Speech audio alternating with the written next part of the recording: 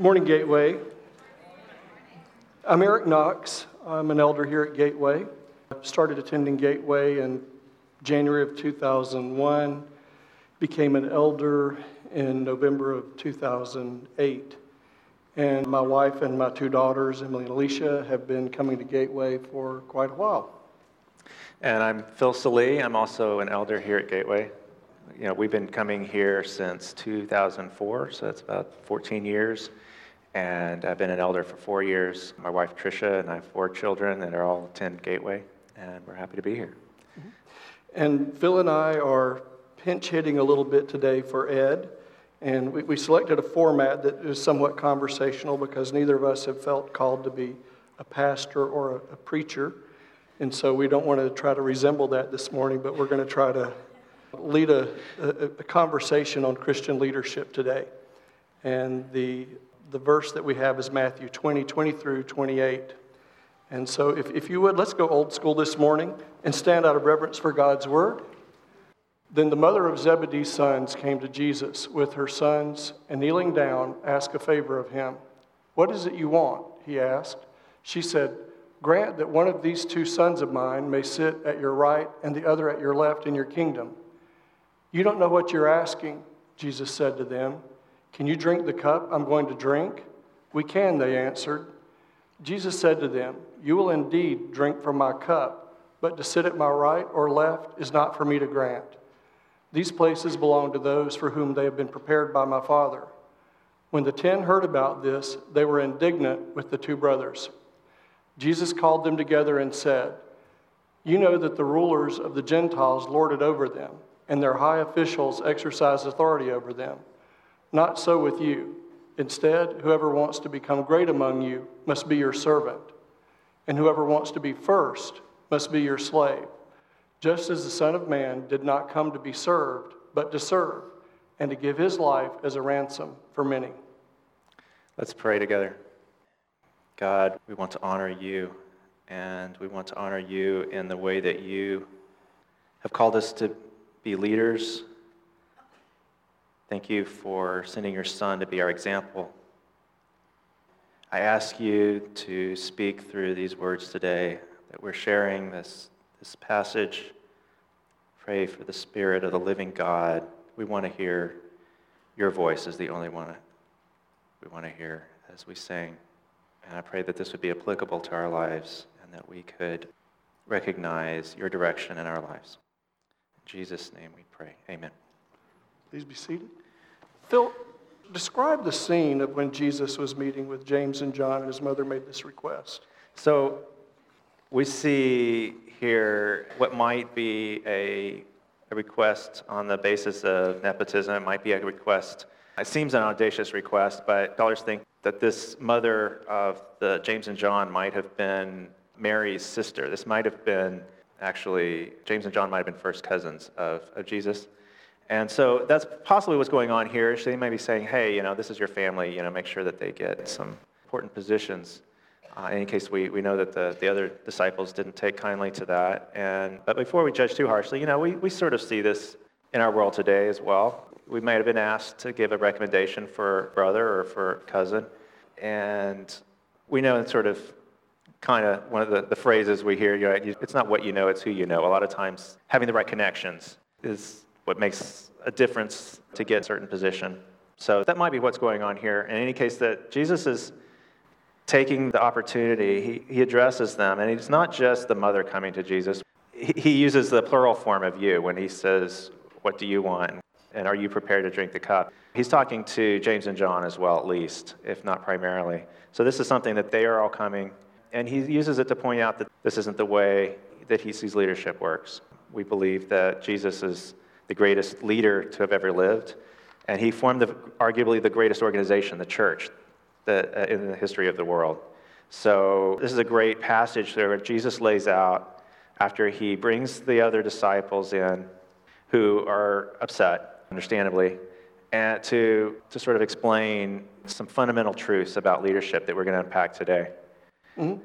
And we also know this wasn't the first time that the disciples had been in a dispute and Jesus had to settle a dispute amongst the disciples.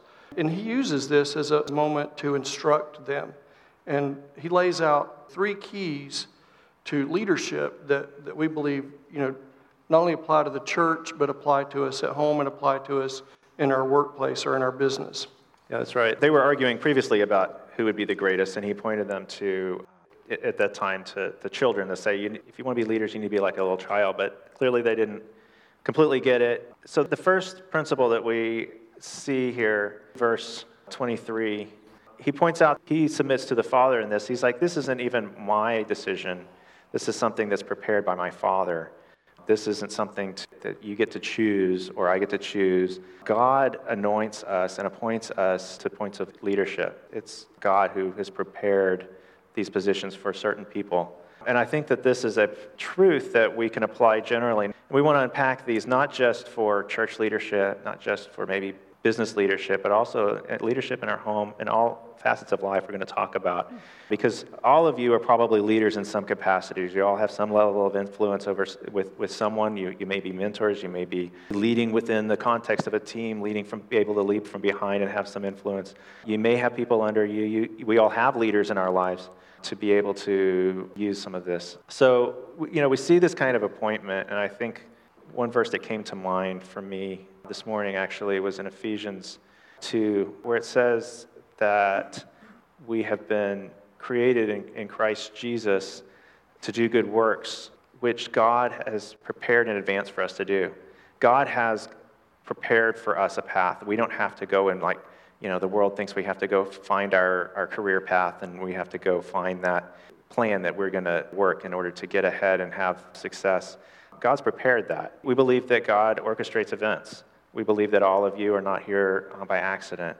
We believe that God uses these events in our lives and that we should seek that. And we do believe that God appoints people into positions of leadership.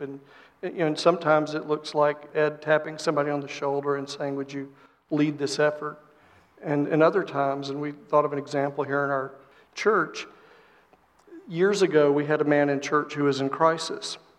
And Ed asked a couple of men to go and would you just kind of meet with him, pray with him, see if you can serve him in some way and help him out. And he tapped Jan Zacharias and Tom Bellino. Tom was one of our elders here for many years who sadly passed away back in March.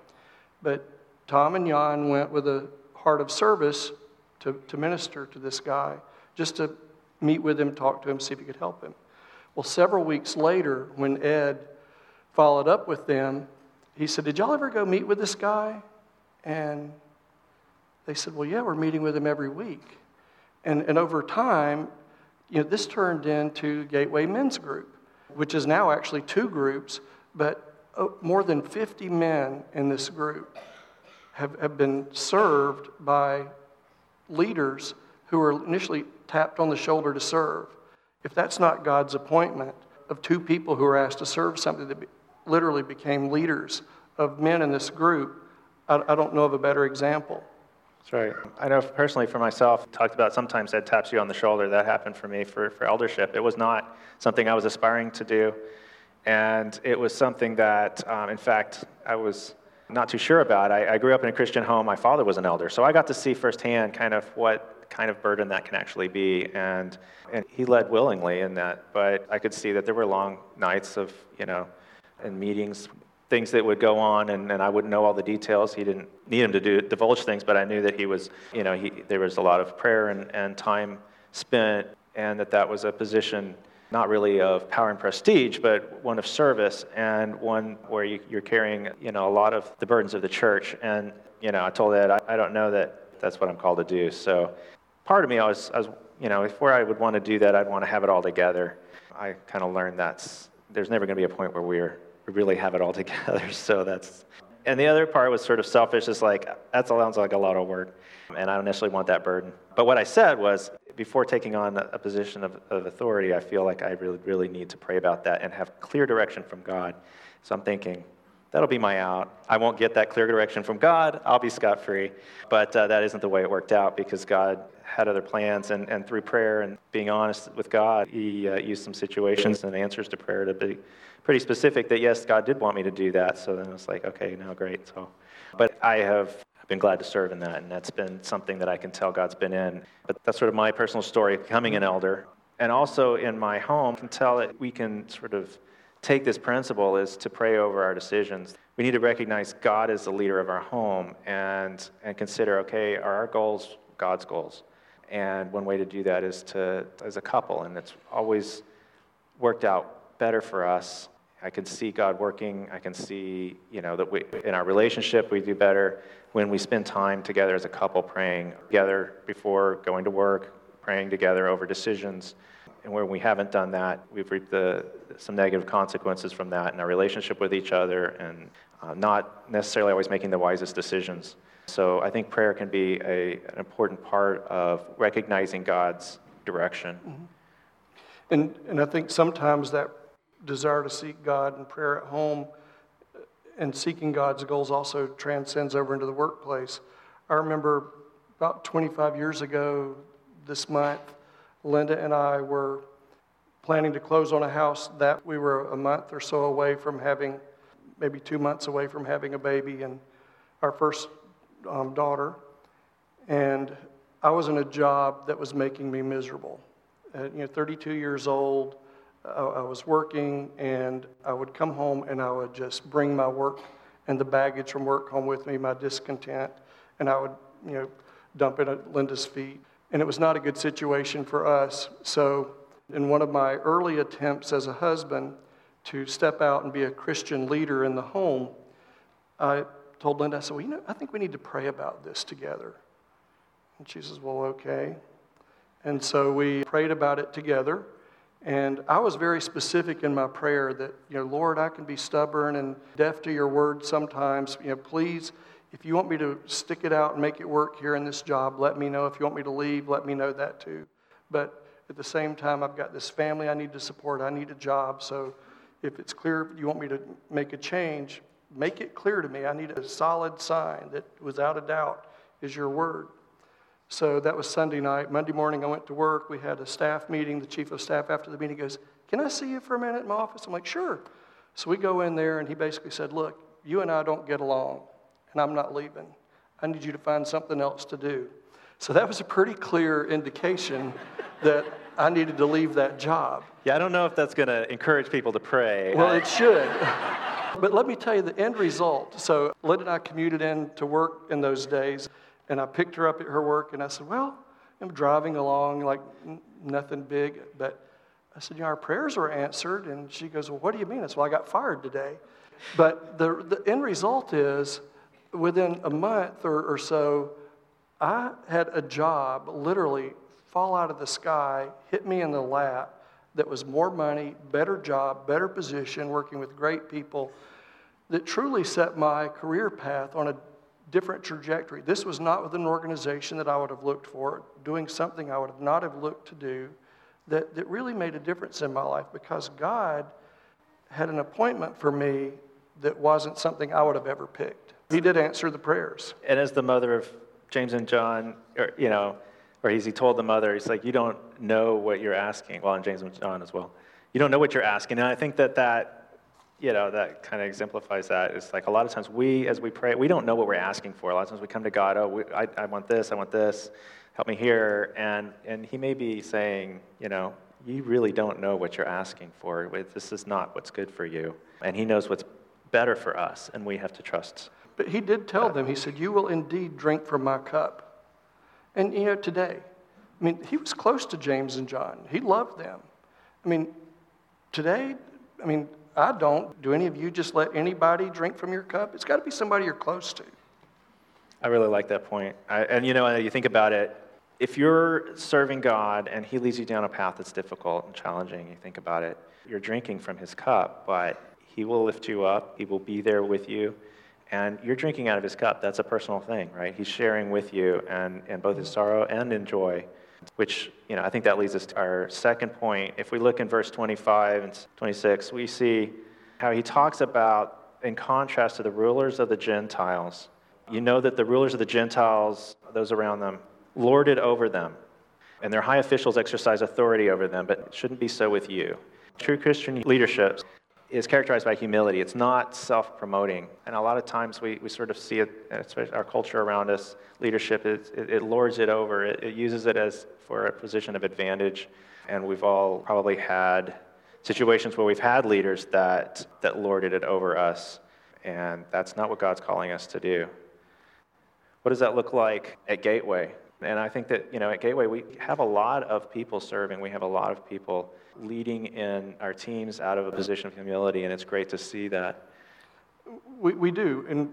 In Northern Virginia and at Gateway, we have a lot of people who are very successful, who are highly educated, who are highly skilled, who do a lot of things. And some of the things that we get asked to do and ask people to do are not CEO-type jobs. We might ask you to help out in the kitchen or mop the floor or just do whatever needs to be done. And these are, kind of menial tasks. And so that's the humbleness, I think, that's exhibited day in and day out here at Gateway. And I think it's the humbleness that God calls us to. And, and I know there's been times when I've been asked to do something and I'm like, I really don't want to do that. Because our pride gets in the way. And so I think we have to humble ourselves before God because that's what Jesus calls us to do. Yeah, are we willing to take whatever job is needed, the job that God puts in front of us, the opportunity to serve? Sometimes we might be tempted to make an excuse, oh, that's not my calling or my area of strength. Well, let's take that to God and pray about it. Maybe this is something that God's wanting us to grow in. And in some cases, like, whose calling is it really to mop the floors? It's just something that needs to be done, and sometimes God's just asking us to step forward. At home, I know that it's a real challenge to grow in the area of humility for me. This is a sort of, I think, a training ground for us in life that we, more than any other place, I think, can see where pride gets in the way of my ability to relate to Tricia in the right way. Sometimes early on, we established sort of a rule because we have 4 kids. At times, there were certain points where we would feel exasperated, and we might not even recognize how emotional we were getting in our reactions, and we might need the other person to step in. And so being able to work together as a team, but that takes humility. It takes being able to lay down our pride, especially when, we've agreed to do this, and then I'm thinking, okay, great, that'll be great for when I see Tricia going off. And then it's like, it comes back to me, right? She's like, hey, honey, I think you need to take a break. I'll step in for a little bit. And to have the humility and not get all defensive, oh, now I've got it all under control. Oh, wait, I said I would, I'm really fine, really, but we need to be able to be humble and work together. And that teamwork is, I think, critical in a marriage and in a family to, as Ed puts it, we need to be able to be quick to defend the other person, put on that, instead of, by nature, we're always quick to defend ourselves. Are we able to put aside our pride and defend the other person and to consider what they need? Mm-hmm. You had an example of this too. I know in our household, I'm more of the do it now, action-oriented, address an issue right now. What I describe sometimes is ready, fire, aim. But I'm well balanced with my wife, who has the gift of making Eric humble. And I think that some of my true successes in my marriage and as a parent have been where we have, tried to focus on serving each other and serving our daughters. I know the times that Linda's interrupted me or gently said, hey, I think they would respond better to this, or maybe they would respond better to that. And where it's not just my natural inclination to jump in and drive something. And I think that's been where we've had greater success. And I've had greater success in trying to lead our family is when we've worked well together and humbled ourselves to each other before God. We also, I think, then benefit from this principle at work. And this is something that we may not realize how much this affects our ability to be good leaders in the workplace, mm-hmm. or to respond to our leaders in the workplace. And just even in the planning out, setting the tone for how we pursue things at work, opportunities. I know that when I've tried to make things happen, it hasn't really necessarily always worked out, but then I'll see how I can look back and how God has orchestrated certain events to all of a sudden bring me an opportunity. The reason that I'm out here in Virginia is because of this opportunity. It was clearly something God provided, and all of a sudden He used that. And I think there's this principle of being able to allow Him to raise us up instead of us sort of striving to work our way up the ladder. and to pursuing these things. Not that we necessarily shouldn't do a good job at work or try to plan out it all. But I think there's a principle, and one of the passages that I think points to this is in Luke 14. We have this parable where Jesus talks about a feast and different positions that you might sit down at the table related to your prestige and how well you knew the host and so forth. And that was a big deal in those days. And he says, sit down at the lesser seat, sit down at the one at the end that no one would want, and then have the host say, come on up, rather than suffer the embarrassment of sitting at too high and then having someone come that's a little more important, and then having the host have to, tell you to sit down at a lower one. And I think the principle there is that we don't have to strive to make even our business happen. This is something that we can rely on God to honor us. We can allow others to recognize us. If we go to try to recognize ourselves or promote ourselves, a lot of time that's going to work against us. And it's not the way that God wants us to represent. And as we talked about this, the question came up, well, if we're supposed to be humble and practice humility, is it okay to seek a promotion?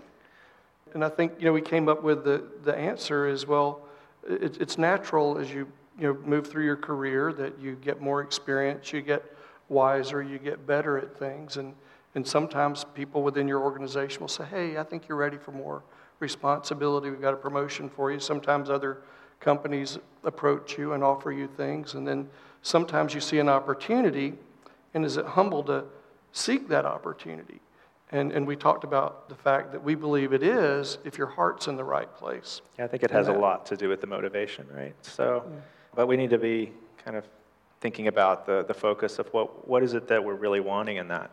I mean, are we motivated by greed, or is it motivation by wanting to have a powerful position, or just be successful and move up the ladder? Or is there the motivation to serve God, and this is a means to shine for Him and to provide for our families, and this is something that God's providing, and I think we have to take that to God, right? And we thought if your heart in this is, well, I'm going to get my coworkers back because I'm going to become the boss of them, you're probably not in the right place. So I found it interesting in researching this is that humility is actually recognized as a powerful, important trait of leaders in the workplace. Jim Collins, who authored Good to Great, many of you may have read his books, not from a Christian's perspective necessarily, just set out to ask the question, do the research, what makes really good businesses great? What's the differentiators between these businesses that have hugely successful and those that have petered out or just been mediocre? And after compiling all of this research and looking at it from just an analytical point of view, from a commercial perspective, he identified, of course, leadership is a key differentiator, having good leaders, and boiling down the types of leaders that you want and looking at all the data. One of the two characteristics that, of all the characteristics of leaders that might be important, what he calls a level 5 leader, is this top leader, and one of the primary characteristics is humility.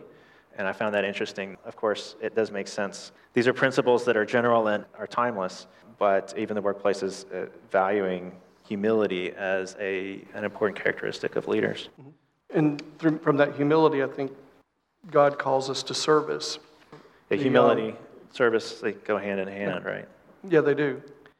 So in verse 26, we see, whoever wants to become great among you must be your servant, and whoever wants to be first must be your slave. So that's certainly not what they were probably expecting to hear.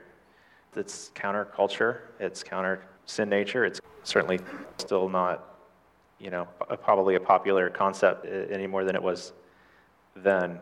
But we see that it's also been recognized as what true leadership really is. It's enabling other people to succeed. It is an act of service. And I found it interesting what the words here he used here. Servant, the Greek word there that he uses is diakonos, which is the word we get deacon from. We have deacons in our church. There are small group leaders, there are team leads. They're the ones that are on the front line serving. And then if you want to be the first, if you really want to be great, then you need to go to he really drives the point home. You need to be a slave. The word for slave he used there is doulos. It's a bondservant. It's someone who's sold themselves into slavery. And at Gateway, if you look at anyone who is a team leader or a deacon or an elder, a small group leader, they're people who have served for usually a period of years here at Gateway. because we have a saying, we serve our way into leadership.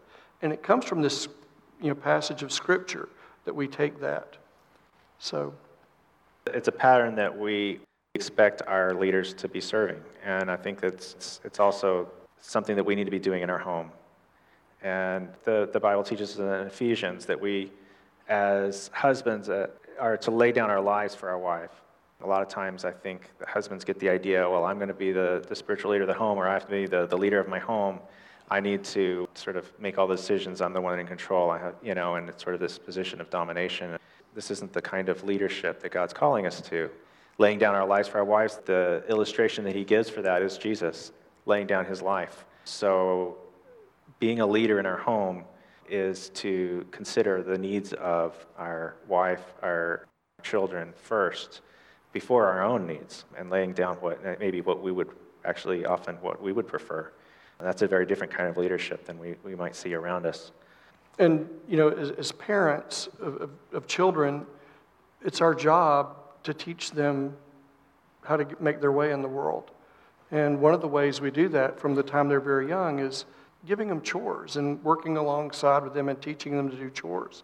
And I know that when our girls were younger, one of the memories I have is we would have them help us set the table at night before dinner. And when they were young, they got it and they wanted to do that. And when they become teenagers, anything can happen with that. But that's how we teach them to be leaders, is these foundational steps of teaching them to work and serve in the home. And I know, early on, we used to come to church, and Lynn and I worked on setup for about 10 straight years. And there were times when our kids really didn't like coming to church that early because they liked to sleep. But we'd bring them and have them do setup with us. And most of the time they did it joyfully. So if you're a parent, you're appointed, you're a leader. You're a leader of your children. And I know that a lot of parents probably feel like they're slaves to their child sometimes. But that doesn't mean that we necessarily have them in control. And I think that's a good, important point. We can teach them service. That's part of our leadership, that to be able to teach them to serve. And we can invite them to serve alongside us. And that can be a very powerful teaching experience. In business, we see sort of this idea of servant leadership, gets sort of reinvented and talked about often in corporate seminars and so forth. We see it. Christ was the initial clear servant leader that has taught us by example, and we've had this for thousands of years, but it is effective as well as a working principle for us. And one of the ways that we can think of this, or that helps me, is a lot of good bosses and managers, but in that case, and as well as when have had, in situations where we haven't been in as good a situation, either way, you have this principle that you were really serving Jesus. And Colossians 3:23, it says it is the Lord Christ we are serving. And he's talking about serving your earthly master as well. And if we keep in mind our true employer is Jesus Christ, I think that's helpful. There's also this interesting quote here that, and others in the corporate world have talked about this idea of servant leadership. I know I've thrived and done better in my job when I've had a manager or a boss who has said, what do you need? Anything you need? Let me know if you need anything. If you go and ask them for help and they step alongside you and help, I've thrived better. And I feel like when I've managed and led people and managed teams, that when I've exhibited those behaviors, I've got more performance out of them. I ran across a really, I thought, interesting and applicable quote in preparing for this. And it's from a guy named Max Dupree, who was CEO of Herman Miller for many years and a member of the Fortune Hall of Fame. And he wrote a book called Leadership as an Art. And this quote comes from that book. The first responsibility of a leader is to define reality. The last is to say thank you. In between the two, the leader must become a servant and a debtor. That sums up the progress of an artful leader. And I felt that was exactly right. And time again, as I've gone through some management and leadership trainings, and leadership and management are two different things. But in leadership development course after leadership development course, without quoting the Bible and giving credit to the scriptures or to Jesus, these principles are oftentimes taught in business classes and leadership development classes. We don't always know what God wants to do. This doesn't mean that the CEO of a company needs to go out and mop the floor once a month. nor that a worker can cite the fact that I was helping somebody else as a reason for not doing your job. But what it does mean is that we do our work with the aim of serving our customers, our fellow workers, our co-workers, our shareholders, and others with whom we intertwine our lives in the workplace. If you're working to serve, you'll be working to succeed. That's a good point. And, it goes beyond to just succeeding in business. We don't always know what God is using in our workplace to be able to build a connection with someone or to ultimately share our faith with them. I'm reminded of a person that I was a team lead on a project, and I was just continually butting heads with a coworker. And then at a point, needed to step back for personal reasons, for health issues.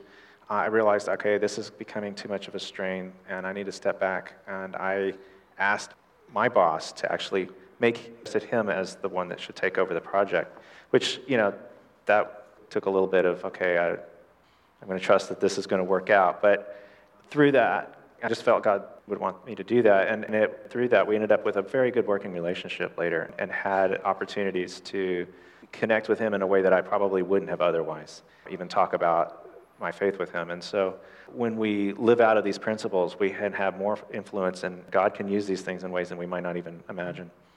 So in conclusion, this is if you miss everything else, don't miss this. As Ed would put it. What's our example is, Jesus says, is the way that he gave his life up for us. He died on the cross for us. He was willing to lay down everything for us. And as you pointed out, he still serves us, right? Yeah. He's at the right hand of the Father as our intercessor today. So, Jesus, who came and served and laid down his life for all of us, is still in heaven serving us today. So leadership, true leadership, it's serving others and following Christ. So we're up here with a conversation. We'd like to continue that conversation after the service. If any of you feel from this, you've had laid on your heart maybe to serve more in a different position at Gateway or seek leadership, we'd love to talk to you more. Or maybe God's just pressing on your heart and you need to pray for direction in your family or in your life. And those people that are going to be up here to pray, we'll be happy to talk to you and pray with you. And so I'd just like to invite you to that as we conclude. And Eric, would you pray for us as the worship team is going to come up?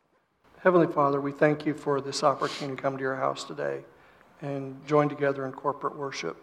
We thank you for the lesson in the scripture that teaches us about servant leadership. Lord, help us to take this message to heart as we go out into our homes and workplaces this week, that we will be mindful of your call on us to serve. In Jesus' name we pray. Amen. So we'll sing a song. We'll end our service today. If you'd stand with us. Your glorious cause. Your glorious